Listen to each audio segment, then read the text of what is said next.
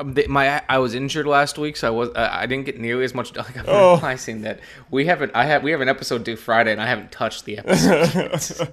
And I was like, shit, I got to get to editing Dark Crystal, and like I did some reviews for Vinegar Syndrome I haven't cut. I'm like, oh, I'm so fucking because I couldn't climb the stairs to get to the office. Oh no.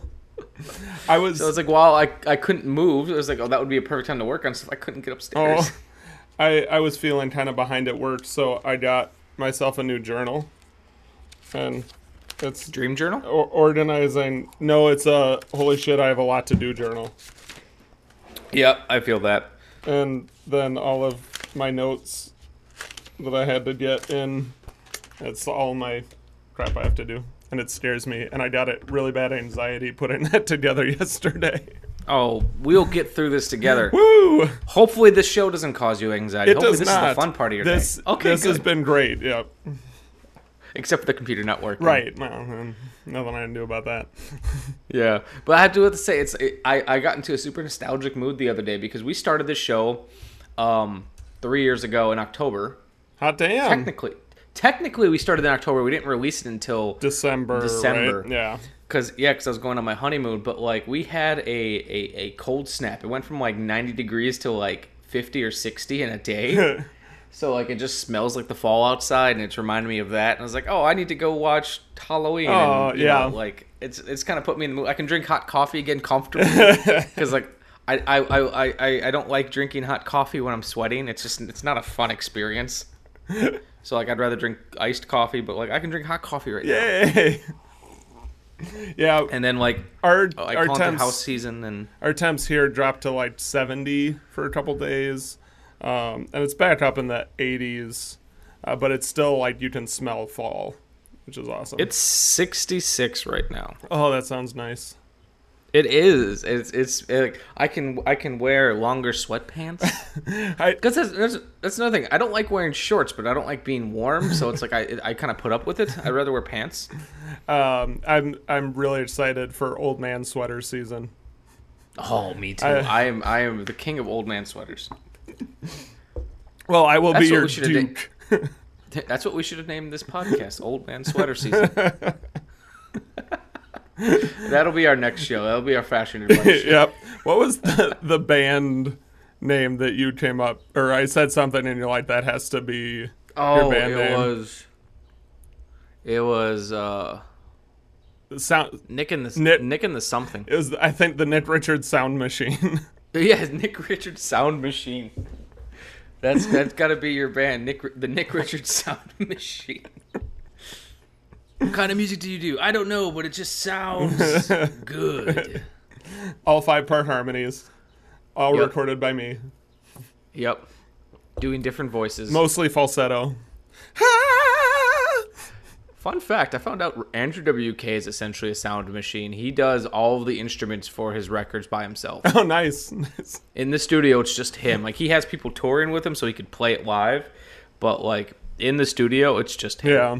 I was like, you're such a nerd, Andrew WK. But that's also, like, he released an album in Japan that's just him covering music from the Gundam Wing series. So, of course, he's a nerd. Right. That's amazing. Oh, and I did a little extra research for this episode, too. You did. I did. I not only watched Masters of the Universe, I went back and on YouTube watched a little bit of the cartoon. Oh, no. I watched the documentary about Masters of the Universe. Wow. That's it's not just about the film, it's about just He-Man in general, Like- where it came and how it started, and The intellectual property, not necessarily the one particular Yep. media presence. Yep. And I didn't rewatch this, but I love Super Mario Brothers so much that I bought a international Blu-ray copy of the film so I could have it on Blu-ray. And on that Blu-ray, they have a 90-minute making of documentary. Damn. Is that longer than That's the like- movie? It might be. It's a retrospective of all the cast. They bring them back and the creators and everything. I didn't rewatch that, but I have seen it. But then I also found out and I'll talk a little bit about this when we get to the topic at hand. There is a Super Mario Brothers, the movie, comic book Oh. that someone made based off the script that was going to be the sequel. Oh, wow. With all of our extra time that we had, I spent a little time doing that. Deep diving. Kind of.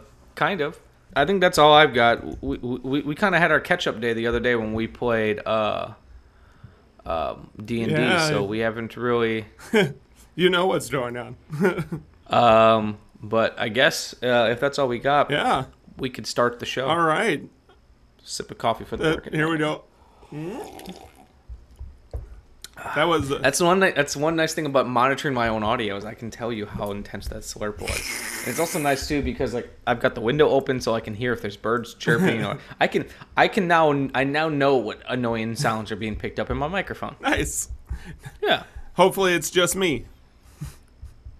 No, it's I got dogs and cats and this is funny. This might show up in the microphone at some point where we got a new cat.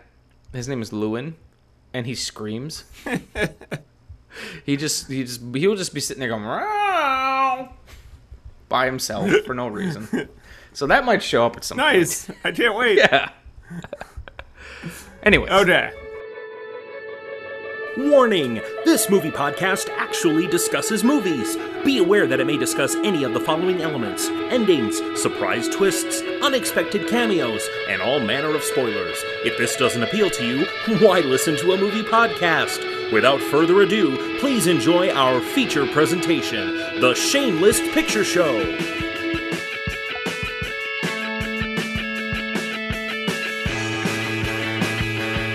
Hello and welcome to another episode of The Shameless Picture Show. I am Michael Vyers, and with me, as always, is a man who lives his life by the motto, don't say goodbye, say good journey. Nick Richards.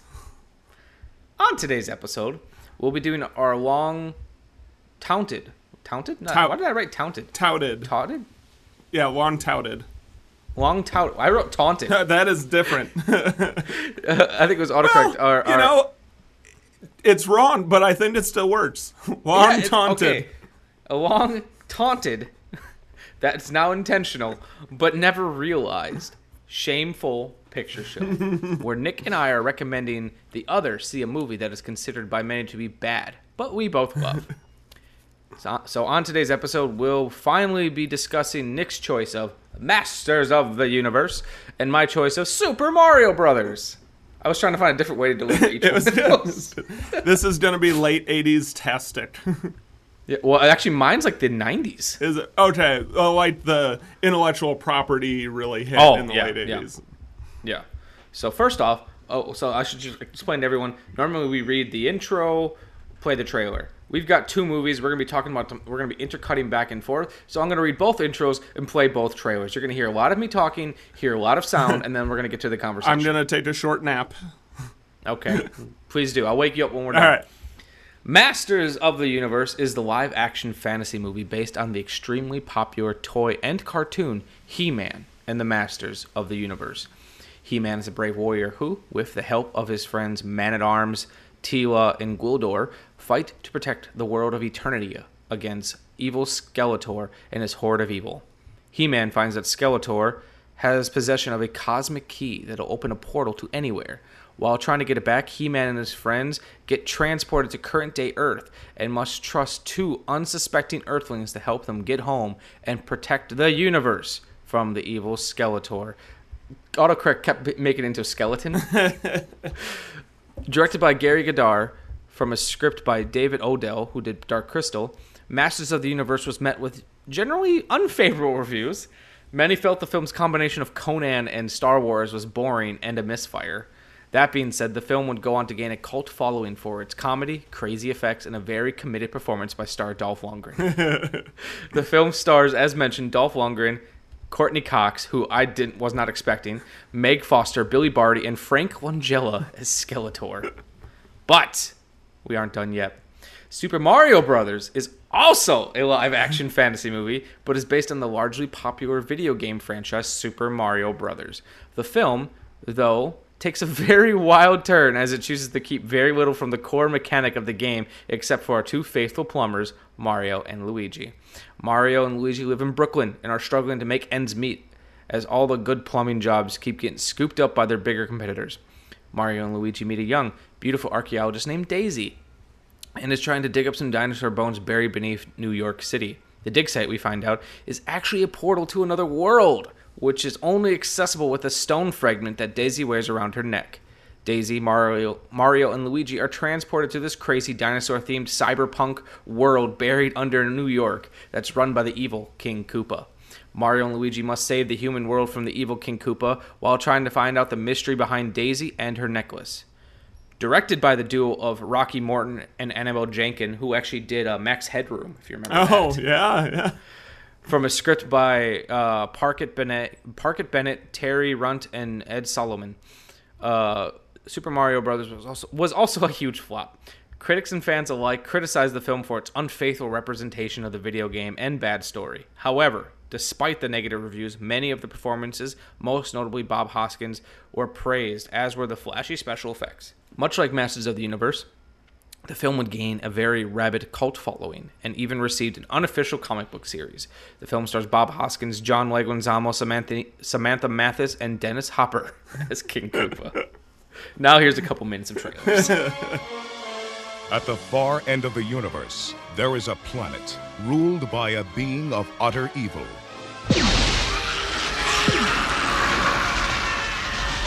And there is only one man who dares challenge him. They are locked in a battle to the death. A battle that will take them across the heavens. Stop him! A battle that will finally be fought. I want them hunted down and brought to me! Across the face. Police! Nobody move! Of Earth.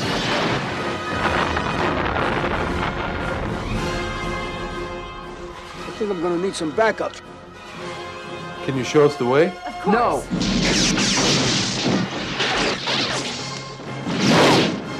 Somebody help me!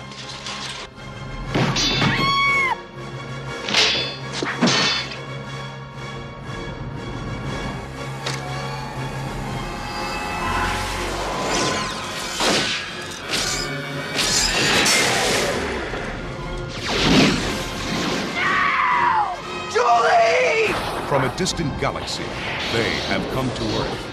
Dolph Lundgren as He-Man. Frank Langella as Skeletor. Only they have the powers to be Masters of the Universe. Live the adventure.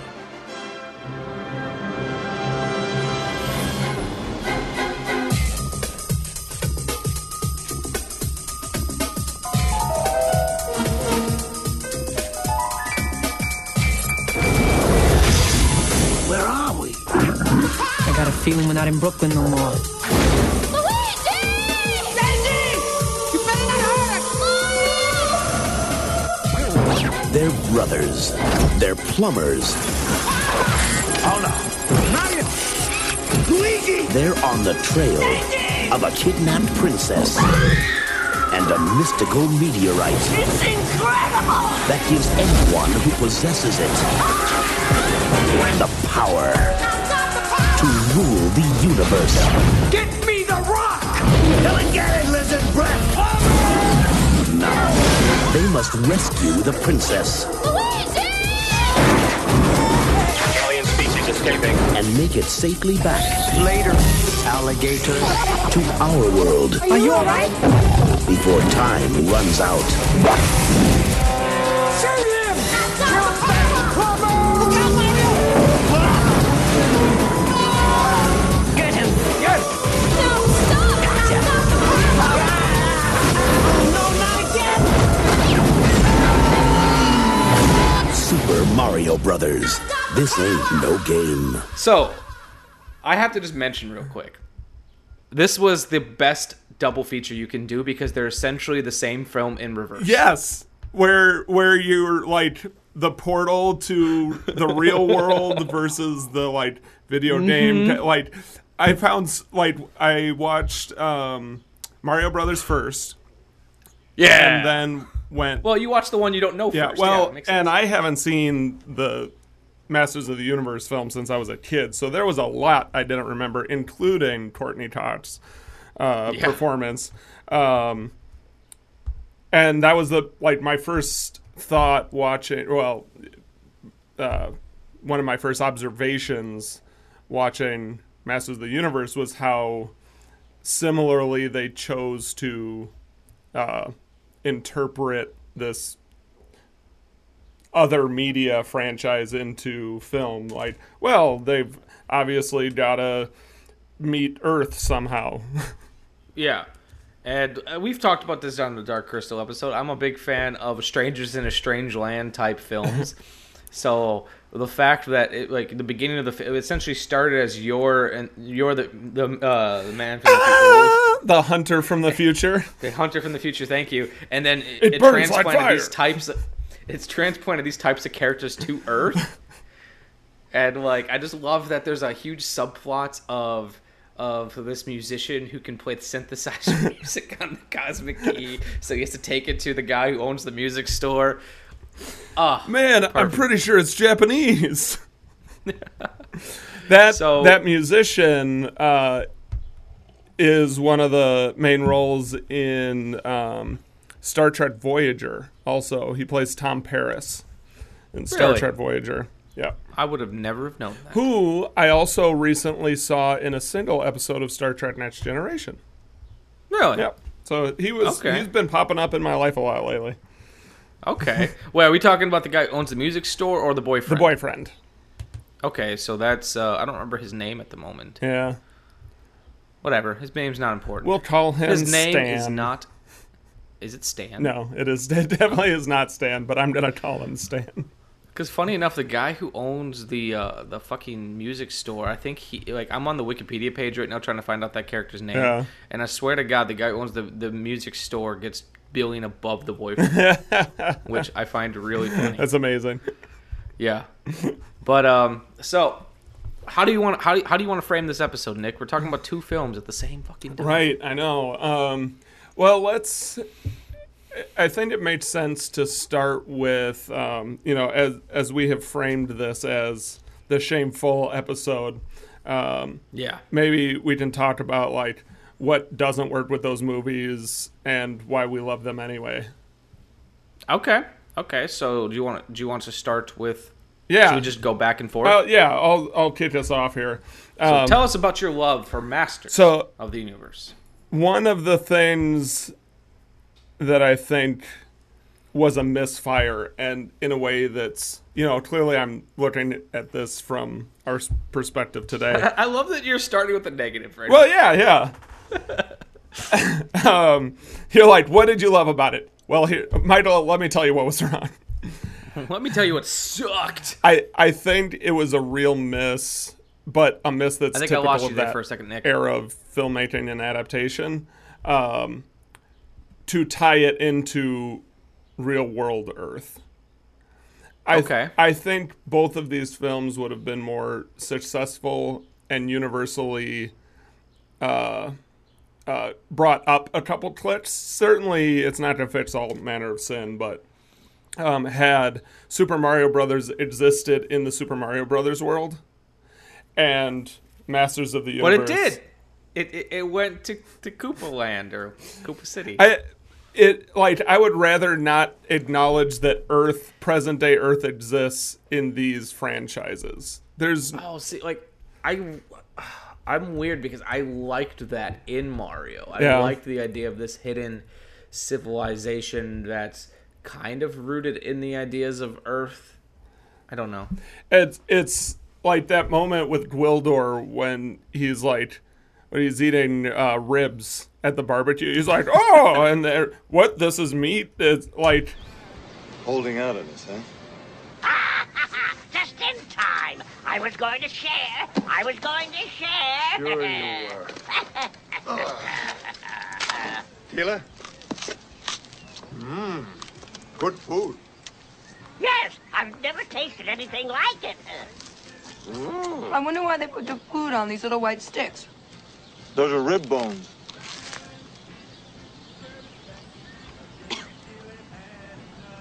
You mean this used to be an animal? Mm-hmm.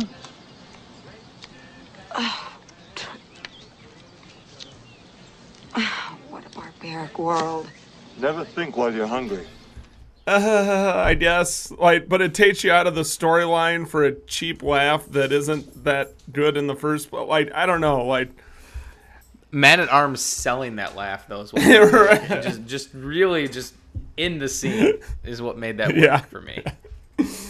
And you know I'll bring Dark Crystal back into this conversation. I think Dark Crystal from this perspective, Dark Crystal was much more successful, and had they brought like human beings through a portal into the Dark Crystal world instead of the Gelfling, like, then I'm immediately less interested in it. Yeah. Well, for me, the reason that Super Mario Brothers works for me is because it's essentially like, fuck the Mario Brothers. Well, but hear me out. Because think about it. Think about what the Mario Brothers were like in the 90s. We've talked about this a little bit. It was a fucking side-scrolling platformer game that the whole mechanic of the game, everything that we know about the game was built to service the gameplay, not to there's no story. Oh, absolutely. Yeah. And even the elements that are there, like, narratively made zero sense. So I kind of like that they're like, I read a really amazing review that it's like an essay. So I'm not going to read it on the air. But I am going to make reference to a specific part, if you don't mind. Not at all. Let me get Letterboxd to load, and I will read it out to you. All right. So some of this is going to be cut out because it's just dead air. Well, while you got your dead air there, is that a painting of Santa Claus peeking out from the floor of your closet? Hold on, let me pull up my camera.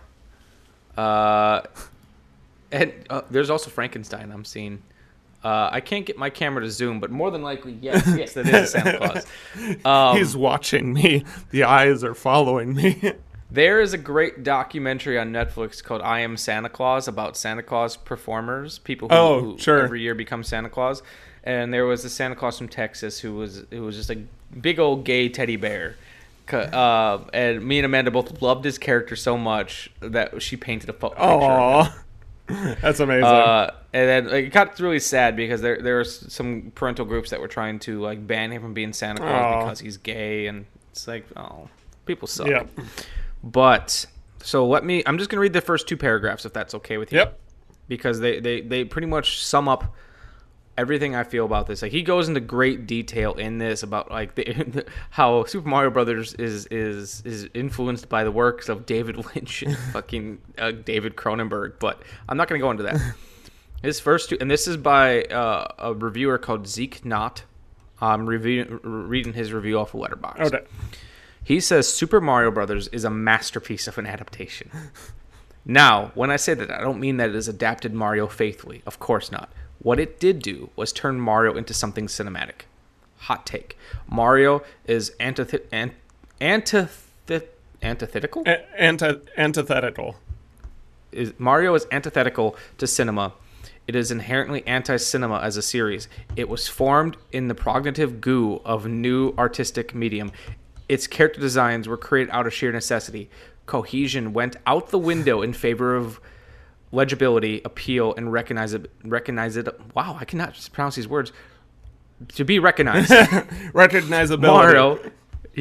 Mario, in its first outing, did not have a fleshed out world. It didn't need to, because the world was set dressing for the function of the game, the interactivity. Mario's design, and all other designs in the game, are the coat of paint on the mechanisms that the Nintendo Entertainment System churned out. There was the poorest excuse of a story because the impetus of the character's actions wasn't in the game. It was physical. It was you. Because of this, the film Super Mario Brothers and the games of the same name have completely different... I'm not even going to... It's a French word. Raison d'etre? Oh, yeah. Raison d'etre, I believe. Yeah, thank you.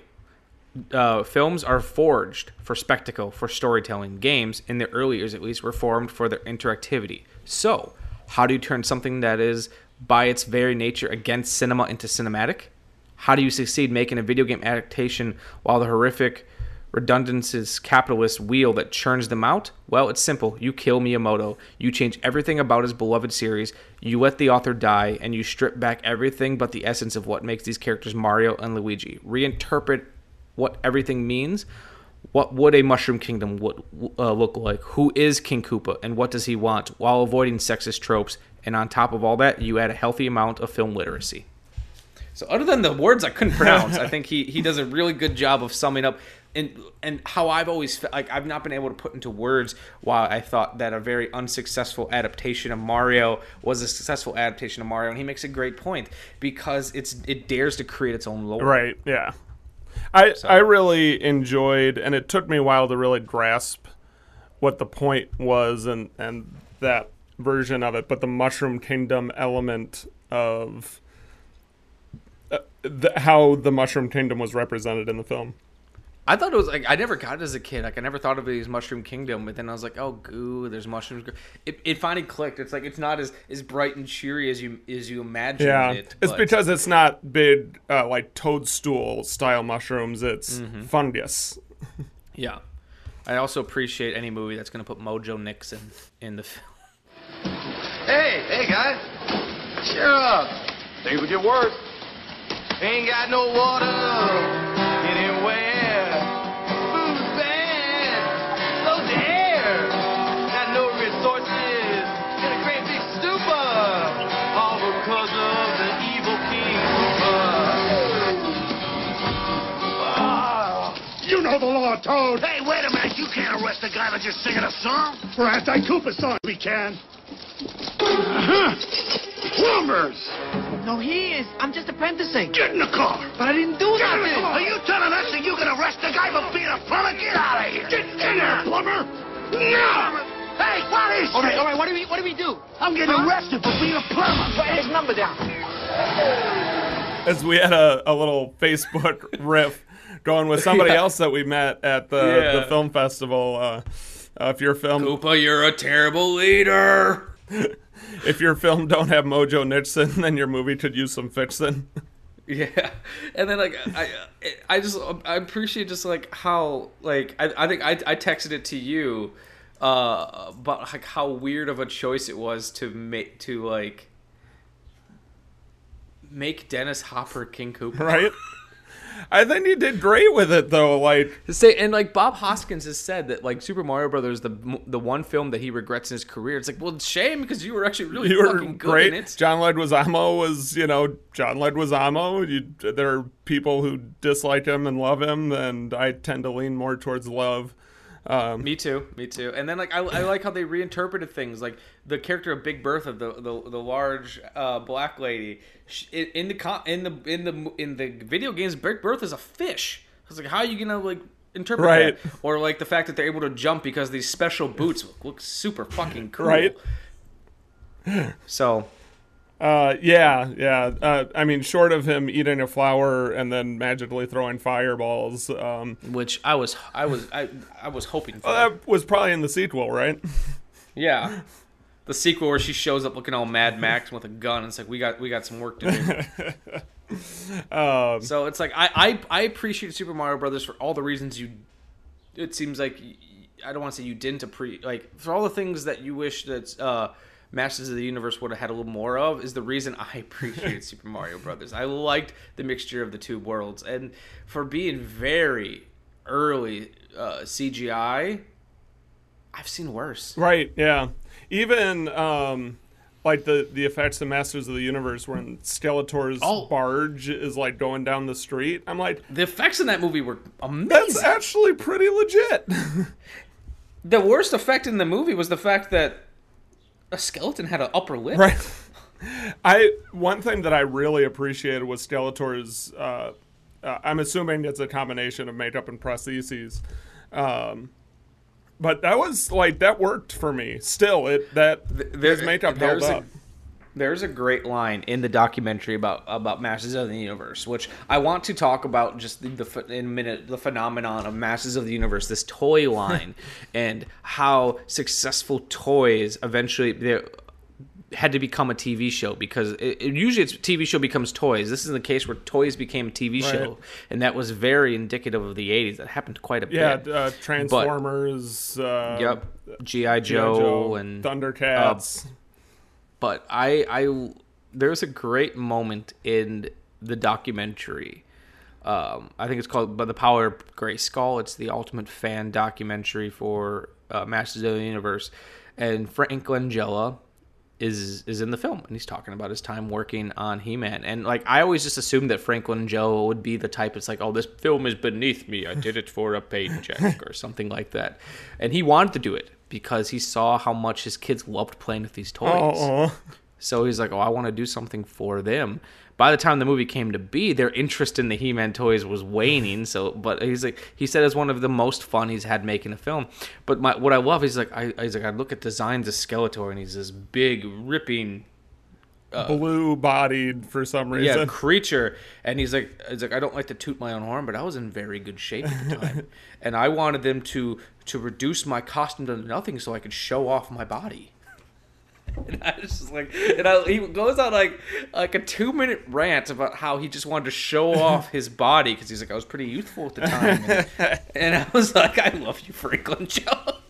I did this role, like he said, he kind of says, other than his kids, one of the reasons he did the movie is because he wanted to show off his body. He wanted to be half naked. That's amazing. But the only one who was half naked was Dolph Lundgren. Right. And actually, it's funny. I watched this movie with Amanda and a friend of mine.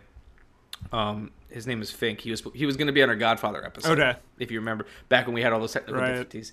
And he came over to watch it. And I don't remember how it came up, but like we're talking about Dolph Lundgren just being in a loincloth, and like I think it might have been Fink, I don't know, but someone was like, you know, he's like a big sweaty man just came up and hugged that woman, and me and Amanda were like, who wouldn't want to be hugged by a half naked Dolph Lundgren? He seems like he'd be really squishy and easy to hug. And then me and Amanda were both defending a half-naked Dolph Lundgren more than we probably should have been. I just want to give you a hug. Well, and a conversation I was having watching this was apparently, like, Dolph Lundgren has, like, some crazy, like, graduate degree in super science. And he was just working as a bodyguard for... It's a master's degree in chemical engineering from the University of Sydney. What the fuck? And he has also got a degree in chemical engineering from the Royal Institute of Technology. So there's that. Yeah. And he was just kind of working as a bodyguard when whoever he was working for, like, convinced him, like, you need to be an actor. You need to act. And now he did. Yeah, and it's like... And the little bit I've listened to some interviews of Dolph Lundgren in the past, and he seems like he's just a very down to earth dude, right? Like an everyman. Where he's like, I didn't expect to have this career, but here I am. I was just a smart bodybuilder.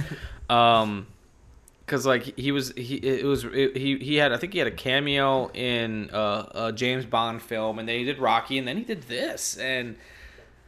Like, I don't know. He like I said in my intro, he came into this like really fucking committed to this role of this hulking He-Man, and like it's like I feel like other actors would be like, you're gonna make me play a character named He-Man and just like ham it up, but like there was an earnestness to Dolph Lundgren's performance. He bought into the concept. Yeah. And I was like, I appreciate you for that, Dolph. Yeah. Like, you seem to care. Back to our initial jumping off question. I think the other thing about Masters of the Universe that I think was a put off for me, especially in my younger days. I don't know why I said it.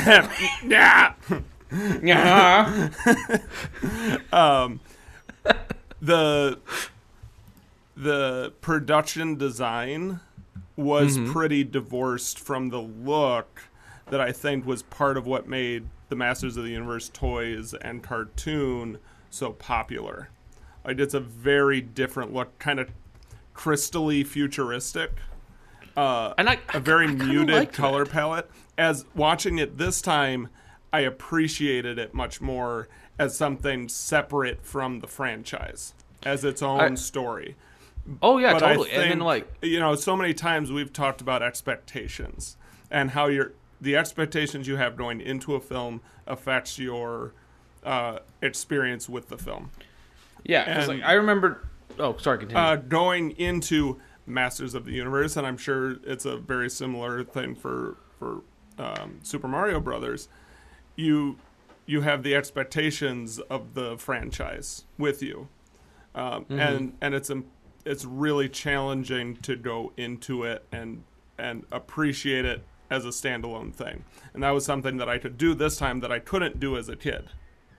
Yeah, and I thought they because obviously the designs in the cartoon were a lot more cartoony, and I know that the creators of the He-Man movie were arguing back and forth. Is it Hasbro that did He-Man? Mattel, I think. Mattel. They were arguing back and forth with Mattel because, Mattel had their idea of He-Man with the really bad bowl cut, right? Or not, bowl cut, but like, and very cartoony, and if you are you near? Can you Google something real quick? Google He-Man Moebius, Moebius. Moebius was this costume designer the artist they originally were using to help come up with concept art, and they wanted this. If you look at the designs, this really kind of futuristic mixture of designs and everything, and trying to keep true to some of the design, but a lot more gold plated, metallic, almost kind of like a Centurion, if you remember that cartoon design, and they shot it down. They thought it was just too far removed from the designs, and it kind of bums me out because I really love the look of some of this stuff. Yeah. But they're constantly fighting. It's like for things to look more like the toys, and the creators of the film are pretty much saying some of the toys don't translate to looking cool on camera, right. So they're going back and forth. And I felt like where they did land, I thought they had a pretty good mixture of it, where things felt practical to an extent. He-Man's not wearing anything that's not practical, but like they were able to take his toy design and make it in a way that I personally felt looked cooler than it would have if they would have just done the exact toy. Yes, yeah. And here's my final take. I'm jumping to the final takeaway of Masters of the Universe because I feel like that's what I inadvertently led up to. As a kid, I loved the cartoon, and I did not care for the movie. Interesting. As an adult, I have returned to both of those, and it's the exact opposite. The cartoon is pure garbage. Yeah. It is absolute shite. And the film, I'm like, actually, this is pretty good. Like, if you take away that expectation of I am in love with the toys and the cartoon, now give me something to tack on to that, it let me down. Going into it to watch a film about a story, like, I was into it. Yeah, I was too. And because He-Man was before my time. It was still lingering around. Do you remember the channel Boomerang? Yeah. Yep. Boomerang used to show He-Man, and they used to show the new Centurions, and a lot of those action cartoons from the 70s and 80s. And I used to see it in that way, and I never disliked it. I was more of a Thundercats guy. Yeah. I never disliked it. I just it wasn't my thing. I was like, it was kind of hard to think this character of He-Man, who's practically wearing nothing, was super cool, and and even the toys weren't. They had the redesigned toys in the 90s when I was a kid that were cool, but like looking back at it, I much prefer the designs of the original toys and the packaging in the boxes. And if I were to collect any He-Man toys, it was probably going to be from the original line. Yeah. But it was just never really my thing. That purple and blue color palette on the packaging of the storm clouds and the lightning and stuff. I saw one in a store, like an old vintage store, and like remembered the feeling that just the packaging gave me as a kid. But I love the idea of the He-Man toys because, like, when I was watching the documentary about it, they were talking about how they wanted to create a toy line that let the kids kind of create their own adventures. Yeah. And, like, they gave you a very very minimal story on the box about Castle Grayskull and the fight for power and everything, and that, Skeletor was bad, He-Man was good, and just let the kids kind of work it out themselves. Right. And I can see why that was appealing. I feel like if I would have grew up in the 80s, He-Man would have been my shit. Yeah. But if I've learned anything from my time as a nerd, when you go back and rewatch things you sometimes love, like especially cartoons, Thundercats doesn't really hold up as well as it holds up better than He-Man. I think it does, but not by much. That Hanna-Barbara, like they, Scooby-Doo works for Scooby-Doo. Scooby-Doo does not work for He-Man. No. And same thing, they're, especially a lot of the Saturday morning cartoons, and they're trying to tack on like these life lessons and everything, and it all feels so forced. But this movie, I feel like it's weird. Like He-Man fans either love or hate it. It seems like there's no consensus. But weirdly enough, this He-Man movie makes me understand why He-Man was such a big deal. Yeah. If that makes sense.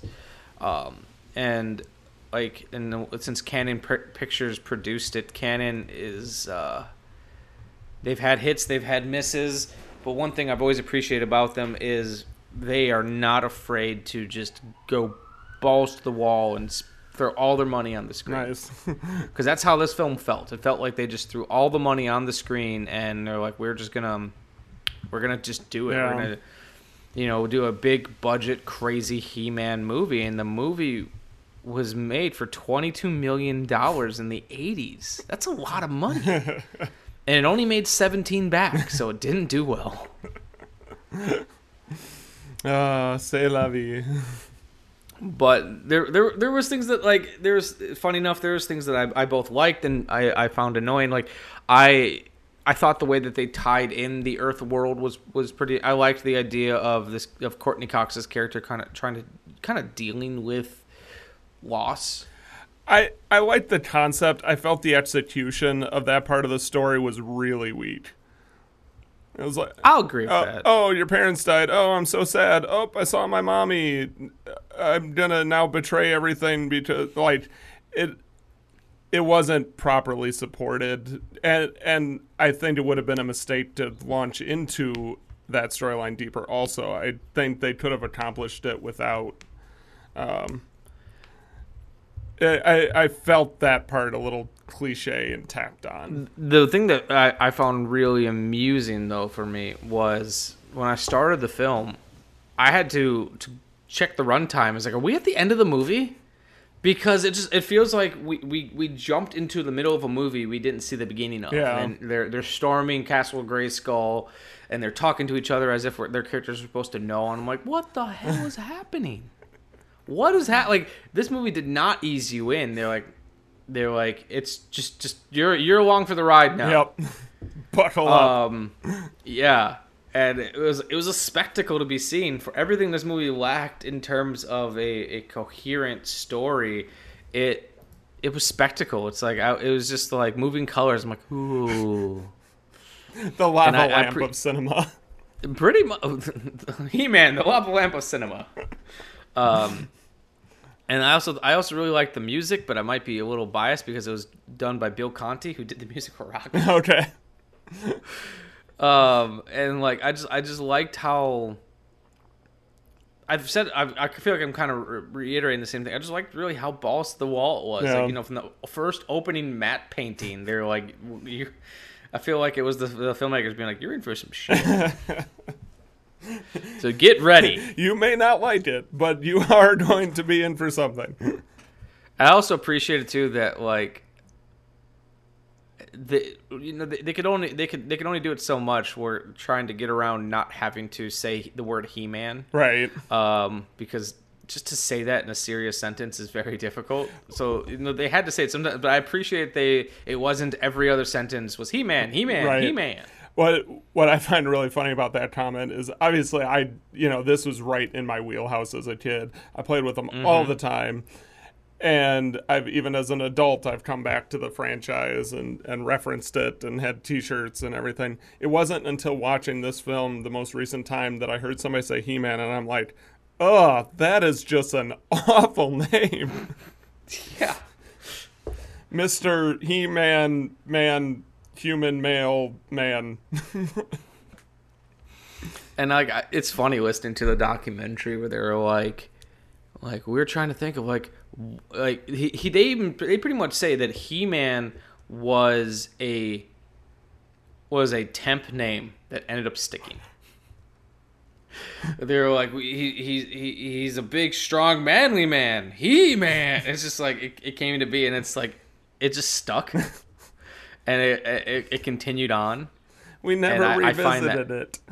Yeah, they never went back and changed it. They changed a couple of the other names, but I love that that one just ended up sticking. Yeah, and it's funny too. Like there was almost an eye-rolling quality to it when they're talking about like.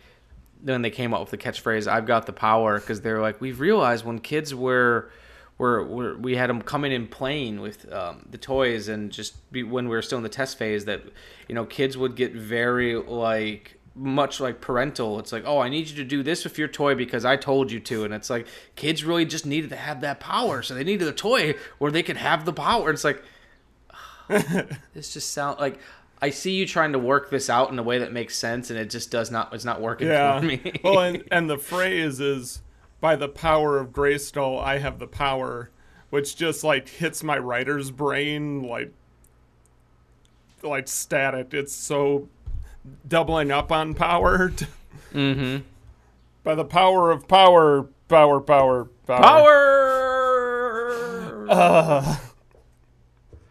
But no, I'm poking fun at it, but ultimately I really enjoyed it. Like I said, Dolph Lundgren is one of the big things that sold me on the film, because like he's really fucking charming in the film, and like I said, he's really trying. The effects were really great. I thought all the actors, no matter how small their part, were trying. Yeah. They didn't have to. Like, John Cypher as Man-at-Arms, like, he was really going for it. With his Tom Selleck mustache. That Tom Selleck mustache worked really well. Well, it's very evocative of the Man-at-Arms. Like, you can't have Man-at-Arms without the mustache. Yeah. Yeah. And then, going back to that scene you're talking about when they're eating the ribs and the chicken, and... Tila realizes that they're eating meat, and then she's like, "This is barbaric," and he just goes, "Sometimes in the pit of war, you have to do what you have to do." And it's like, you guys don't have meat in Eternia? Is everyone vegetarian? You can't tell me He-Man doesn't have a protein boost every once in a while. Look at how big that guy is. He just gets really big jars of powdered protein. Just grind down the roots. And like one thing I wanted to ask you about, like I've not been able to find an answer for this. Just I love the weirdness of that the cosmic key has to play music. Right. This weird music quality to it. I have a weird love for movies that try to force in music like that, where musicians are the heroes. Yeah. Another one was Bloodhook that I reviewed for Vinegar Syndrome. A character has perfect pitch.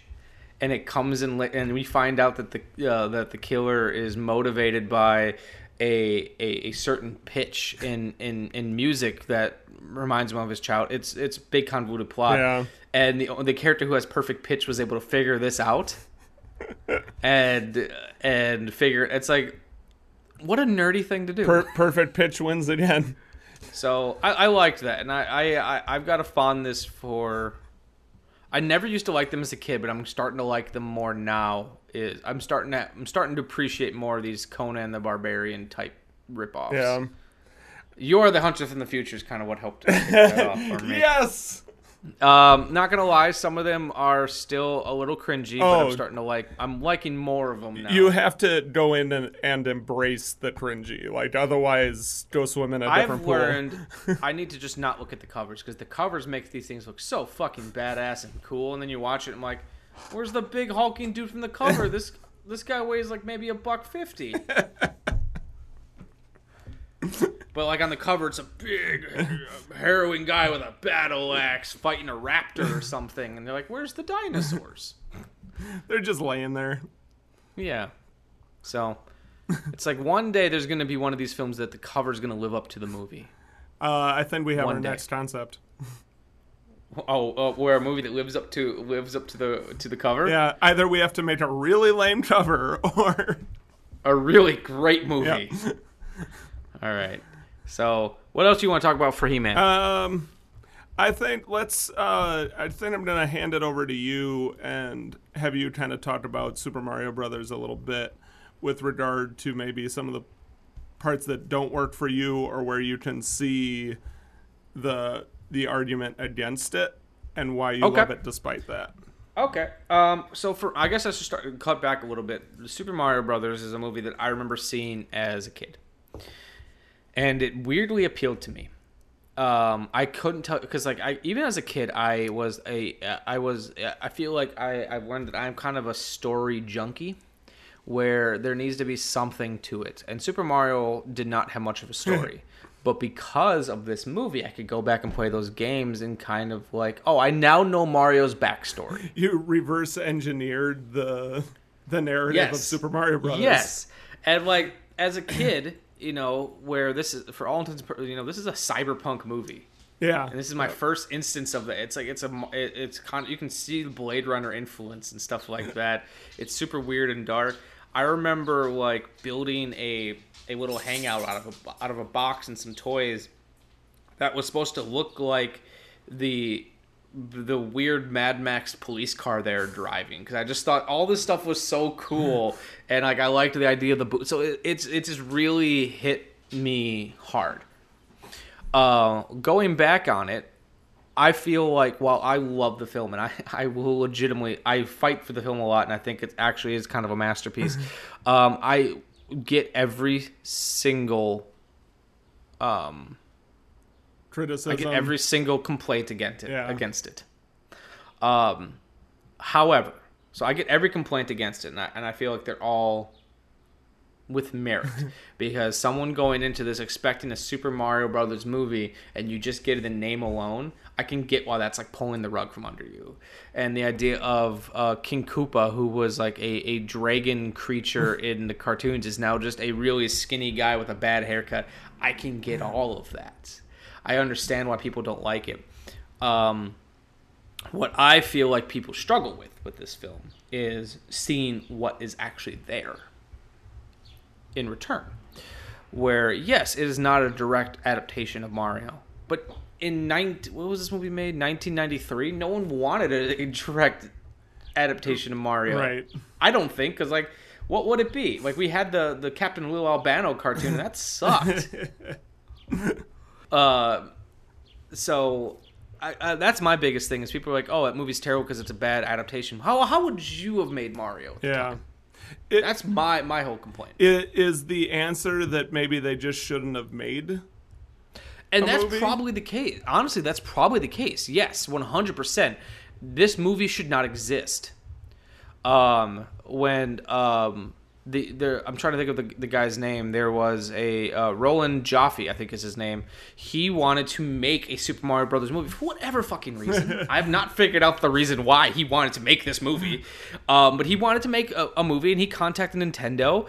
And story has it that he just kind of flew to Japan and tried to get a meeting with Nintendo and pitched them this idea. And surprisingly, they're like, sure. Wow. Let's do it.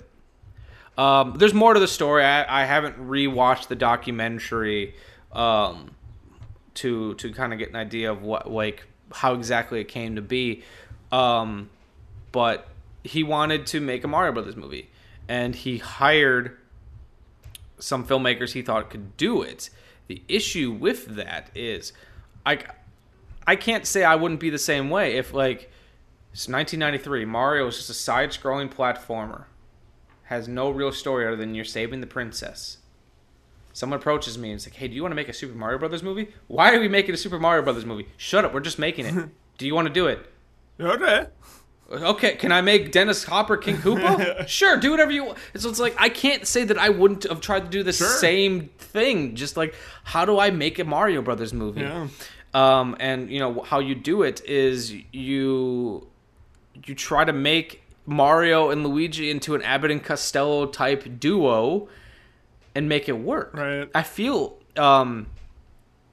now what you were saying before about not feeling like the whole stuff in New York worked, I feel like we needed that just as a grounding mechanism to get an idea of, to ground these characters in a sense of reality, as opposed to, can you imagine if the movie just started off in fucking Koopa Land? See, and that's all we ever saw. I think I would have been. I think that I would have been able to suspend my disbelief easier if it just took place there. I guess it comes down more to the type of fantasy that I like. I can be more forgiving of things. It's easier for me to write off things that might bother me otherwise as, it's just a part of that world. Yeah. Well, let me ask you something. I have a thought process on this. Okay. What was your favorite Disney movie as a kid?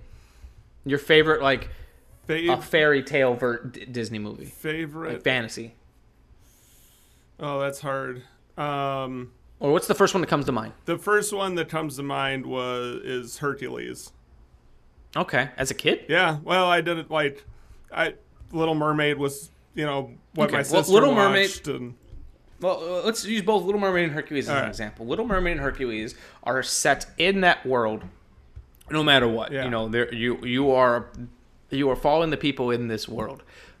Me, on the other hand, my two favorites as a kid were Alice in Wonderland and Peter Pan, about people coming from our world to a different world. Now, so I feel like that kind of molds that a little bit. I do love Alice in Wonderland.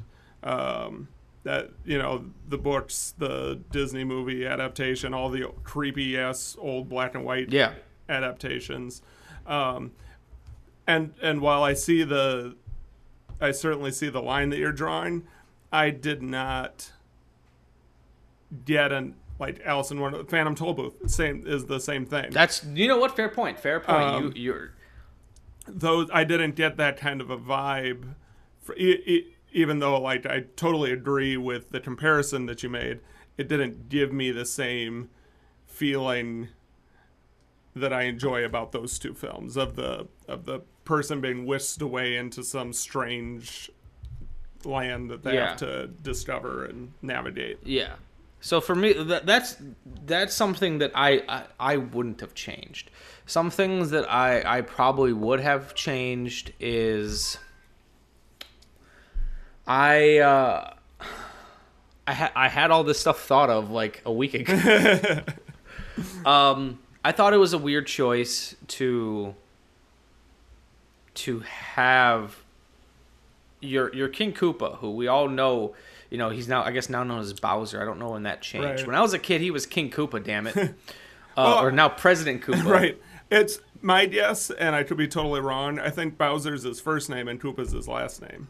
Bowser Koopa. That works. Because I still refer to him as King Koopa, and people are like, who are you talking about? I'm like, shut up.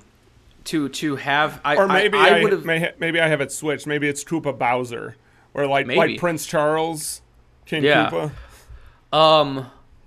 I get what they're doing, like this de-evolution gun, which I think is a really funny concept. Yeah.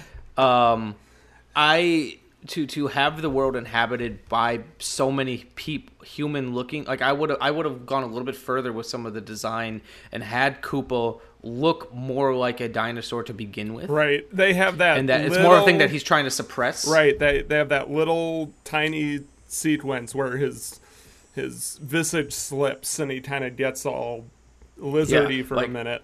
Have you ever seen the movie Little Monsters? Yeah. With Fred Savage, and they go underneath the bed. It's one of my favorite Howie movies. Mandel.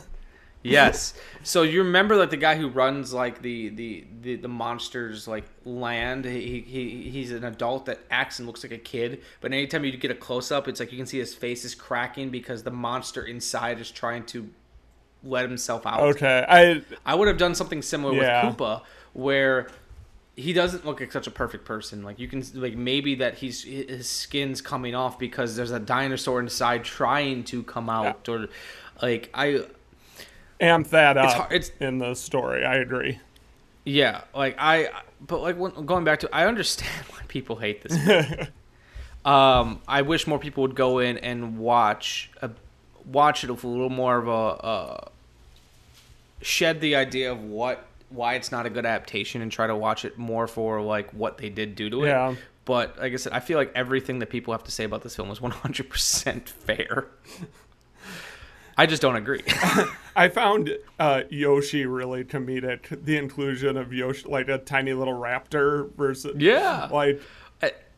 And it's because Super Mario World had come out around this time, and that was the first inclusion of dinosaurs in the Mario franchise. So they're like, let's just Yoshi was finally a character, and so, interesting enough, I'm on the Wikipedia page, and I can only take what they say so far because I've never heard. I feel like I know quite a bit about this movie, and I've never heard this. Apparently, Arnold Schwarzenegger was approached to play Koopa, and as much as I love Dennis Hopper, I feel like Schwarzenegger might have been a better Koopa. Right? Yeah.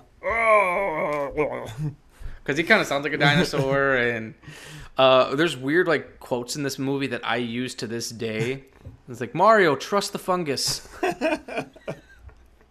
Like if someone's unsure about something, I would come up to him, put my hand on their shoulder, and like, trust the fungus, and just walk away.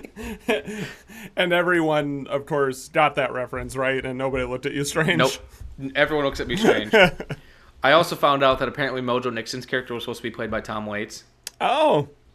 Which makes sense. Yeah, that works either way. Well, once again, this is from Wikipedia, so take it as a grain of salt. But apparently, Mojo Nixon's agent pitched him to the casting agent as he's a third-rate Tom Waits and half the price. I was like, oh, poor Mojo Nixon. He knows who he is. Yeah, he knows his slate. Surprisingly, though, the film was under consideration for best visual effects at the Academy Awards that year. Wow. And Nightmare Before Christmas won, but the fact that Disney was like, fuck it, let's put Mario out there. Right. So, yeah, the biggest thing is, like I said, I personally love this film. I like a lot of decisions they made, and part of that's nostalgia. I know it is, but the biggest thing I always tell people is, like, I get all the criticisms for this film. I get it. I just don't have to agree. Yeah.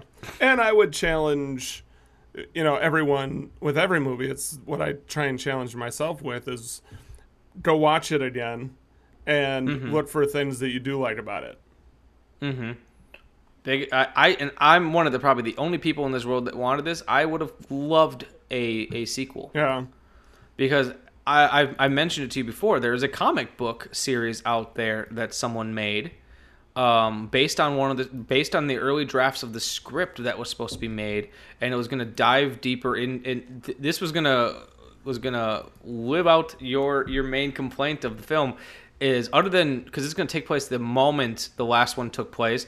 Other than grabbing Mario and Luigi from Brooklyn, it was all going to be took place within the Mushroom Kingdom, and there's like fucking Shy Guys riding raptors, nice. And Daisy with a machine gun, and it just gets super Mad Max and crazy. That I would have loved to have seen. Yeah, that's cool. So this episode's been weird because it hasn't been the most critically analytic of our episodes. I don't think we've even talked about scenes that we liked or anything like that. It's tough because they're nothing really stands out as, oh yeah, this is what really sold it for me. It's more like I enjoy these two films as a silly fun ride. Yeah. There's nothing super insightful about them. I have a bunch of things that I could point out that didn't work, but what did work for me is it's just kind of a check-out fun hour and a half that... I do have to say I love Mario's almost fetish-like love for plumbing. Trust your tools and shit like that. Oh, and I did like the kind of the fatherly relationship that they gave to Mario to Luigi in that, because typically it seems like they are just brothers and Luigi is just the one that nobody cares about. The best scene in the movie was at the Koopa police station. They were like, name Mario, Luigi, last name Mario. No, I said your last name. Mario. Luigi Mario. That entire scene. How many Marios between the two of you? The three. There's Mario, and Luigi Mario. Name? Mario. Last name? Mario. Okay, what's your name? Luigi. Luigi? No, Luigi Mario. Okay, look, how many Marios are there between the two of you? There's three. There's Mario, and Luigi Mario.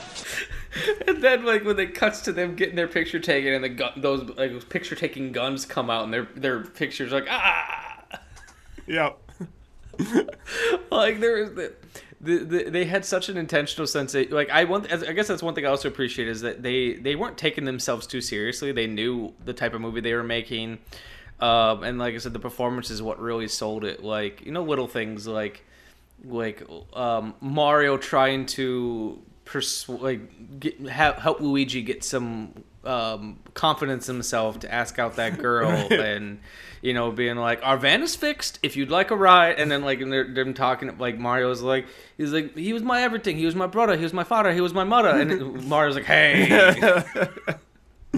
Those moments were very charming. Like they had good chemistry together. Yeah. And it's like, just Bob Hoskins had a bad time with the film because he felt it was directionless. He didn't think the story was good, and apparently he got injured on set, so he just... Yeah. It's a shame, because like I said, he's so good. Like, Bob Hoskins, I've seen you in worse movies. and you know, those are, like you said, he's not wrong. No, he's not wrong. But also there are people that love him, and he still had a great performance. Yeah, and this is a weirdly high concept movie for a Mario movie. Yeah.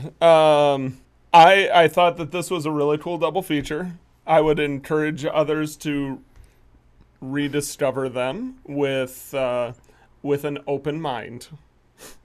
Mario Brothers, though, is going to be the harder of the two to find.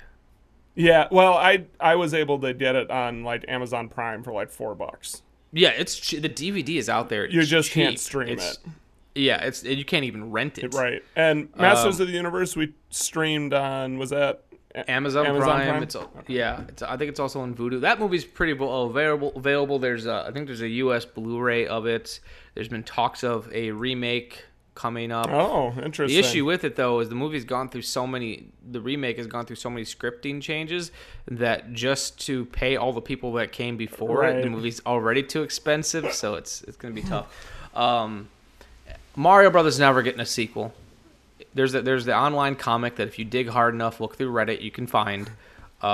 There's been talks about it getting I don't want to say a remake because that's not the right term for it, but more of a I guess a readaptation of the Mario world. Okay. Apparently there's talks that I've heard everything from the guys who did the Lego movie making it, and so we'll see what happens with that. It's more than likely going to be animated. I don't know. I like the ballsiness of it being live action. It is, though. I will say I have come back to the Super Mario Brothers Super Show. That show still holds up for me in a way that Masters of the Universe really doesn't. I haven't watched it since like at least 4 or 5 years. Their silly live action like intro outro bumpers with celebrity guests really works for me. Where are you watching it? It was on Netflix for a while. I don't know if it's still on there or not. Oh, I'm gonna find out because I know what I'll be doing before work. But yeah, they're charming. Both movies are charming. If you want to really see Super Mario Brothers in all of its glory, there is a Region B locked Blu-ray in the UK from a company called Second Sight. They're actually going to be releasing Dawn of the Dead this year, a 4K release. So they're a pretty big company, and not only did they, I've mentioned it before, not only did they they did a 4K transfer of the movie. They jam-packed it full of special features. Nice. Like documentaries, interviews, everything you ever wanted to know about the Mario Brothers movie is on that fucking disc. And I recommend it. And everything you didn't want to know about the Super Mario Brothers. Exactly. Oh, and by the way, for anyone who does want to watch it, the Super Mario Brothers Super Show is still on Netflix. Yes. So Wave I your will hips from side to side. Come on, it's time to go do the Mario. So I will be watching that today. And apparently there was another one called The Adventures of Super Mario Brothers 3. Yeah, because that You can watch on Tubi TV. Nice. The first one took place. You could tell it took place right after Super Mario Brothers 2 was released, and I thought they did a pretty good job of combining the worlds of the original Super Mario Brothers and Super Mario Brothers 2, which are very different stylistically. But the cartoon merged them together pretty well. And then there's another one called Captain N and the new Super Mario World. Whoa! That you can watch on Amazon Prime. So there's a lot of Mario cartoons. Yeah, Holy crap. I don't know how the second and third ones are. I never saw those, but the first one holds up for me. Okay. I'd still pop that on as background noise. Awesome. Was there anything else, Nick, before we skedaddle for the day? I don't think so. We've been wanting to do that double feature for a while, and while, yes, it's not our most in-depth film analysis that we've ever done, I think that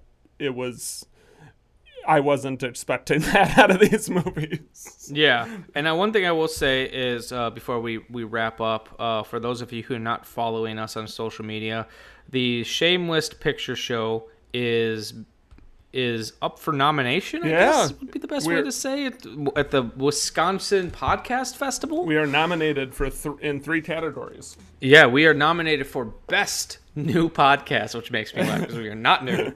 Only thing I can think of is if someone wrote us in as a new podcast. Whatever. People are just newly discovering us. Yes. Best New Podcast, Best Entertainment Podcast, and then Best Podcast, just all around. And then you can vote for us on their website. And you Hold on, I got the...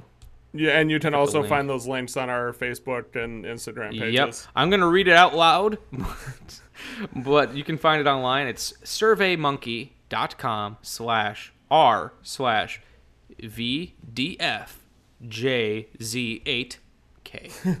So you can vote for us there. Vote for us in all available categories. It's kind of a big deal, like especially because I was not expecting this. Yeah, it just kind of hit us out of the blue.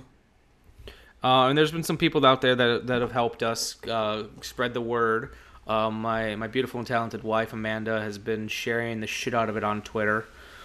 Stephen Millick, who runs the Twisted Dreams Film Festival, has been helping us out, and then Mike Vaughn, who wrote a movie book called Strange Cinema, has also been helping us out. So, yeah, I think that's about it.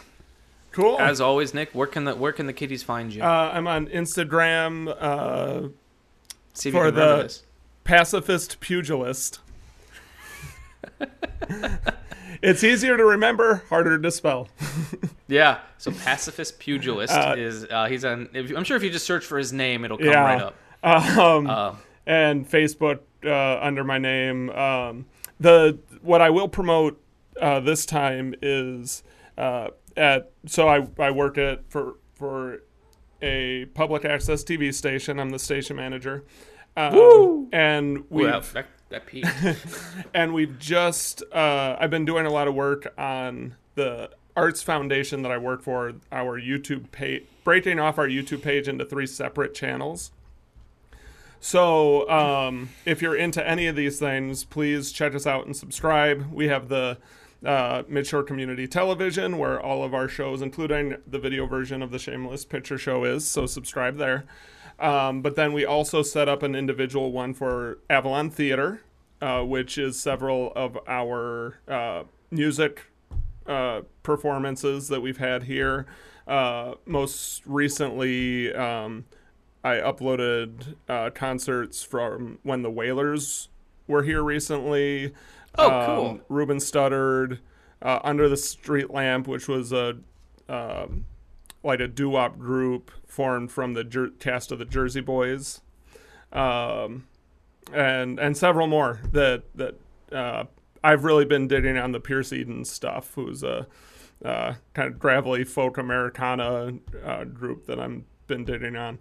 And then our third one is for the arts competition that we run here. So if anybody is painting minded, find the Plein Air Easton YouTube page and subscribe. Right on. I don't have anything fun to promote right now other than this show. But you can find me on pretty much all forms of social media. I am on Facebook as my name, Michael Vyers. I am on Instagram at Michael_Vyers. And now newly on Twitter at the Michael Vyers. Nice. I make it easy for everyone. You can find the show pretty much everywhere.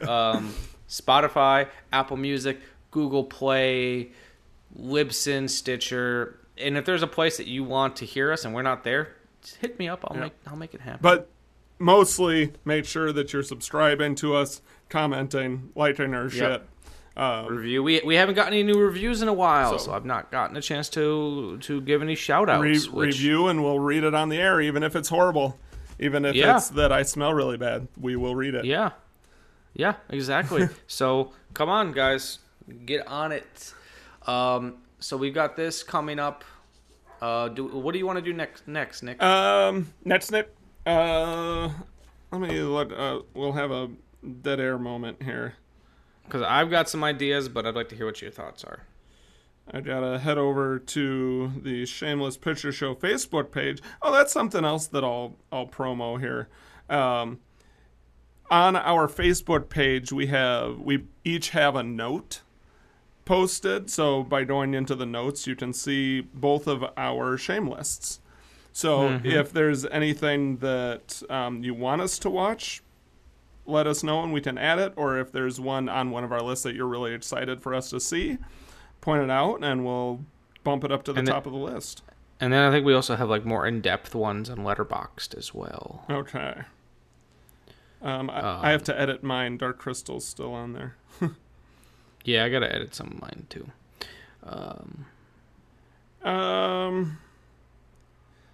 There are lots on here that I wouldn't mind watching. I don't know about availability. But you had some thoughts. What are you feeling? Well, let me first see how available it is. But I have been wanting to watch Taxi Driver. Ah, okay. And it's on Netflix. Nice. Let's do it. So next episode will be Taxi Driver. Cool. That'll be a very stark contrast from this episode. That one we'll actually be able to dive into and get some good analysis on. Good. Well, that's it, folks. Thank you for listening. As always, we love you every day of the week, and except for Sundays. And if you have if you don't like that, I have 2 words for you. I haven't done that in a while. And if you're not down with that, I got 2 words for you. Watch movies. I forgot about that. It's been a while since we've had a chance to do that. So nice. Awesome. All right.